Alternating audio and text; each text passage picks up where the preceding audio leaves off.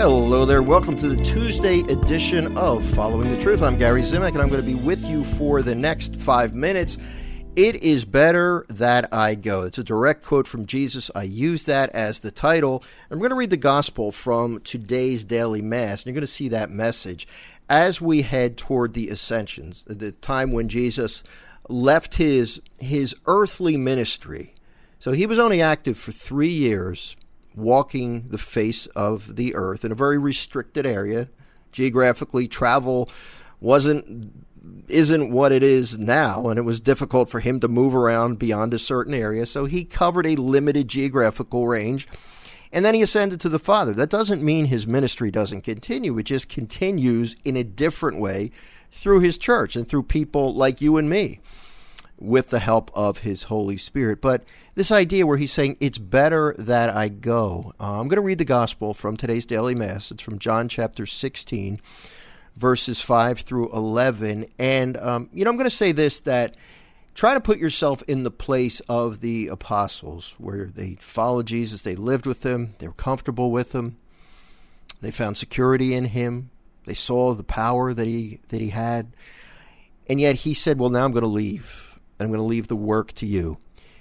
That could have been a very difficult situation. And I'm sure there was also a sadness. It's like a loved one leaving, the death of a loved one, even though Jesus, he died and he rose from the dead. But at some point he went back to the Father. So they didn't hear his voice like they heard for 3 years of traveling with him. And it must have been difficult. They must have missed him. Let me get right to this gospel, and we'll hear our Lord address this. Jesus said to his disciples, "Now I am going to the one who sent me, and not one of you asks me, 'Where are you going?' But because I told you this, grief has filled your heart." So you see, he's acknowledging that they're grieving the fact that he's going away. They're going to be missing him. And the reason is, and I want to be really delicate about this, because you might be in a position where you've experienced the death of a close friend or a loved one or a family member, and you miss them.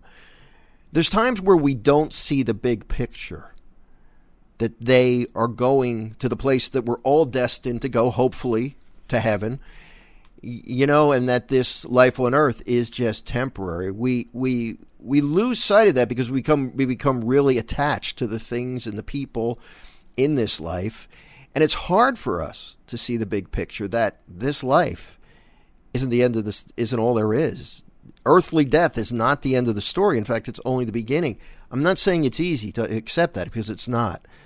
But I think with the help of the Holy Spirit, we can better grasp the concept of eternal life, and that if somebody leaves this earth, we have hope that we will see them again. That's a promising thing, right? So Jesus said, "I tell you, it's better for you that I go.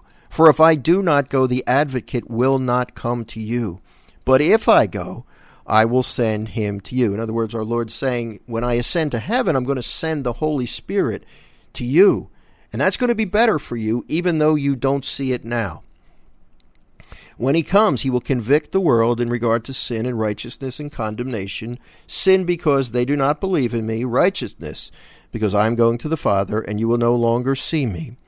Condemnation, because the ruler of this world has been condemned. In other words, Jesus defeated death, defeated the power of the evil one, who really does run wild over the earth, and that's something God permits.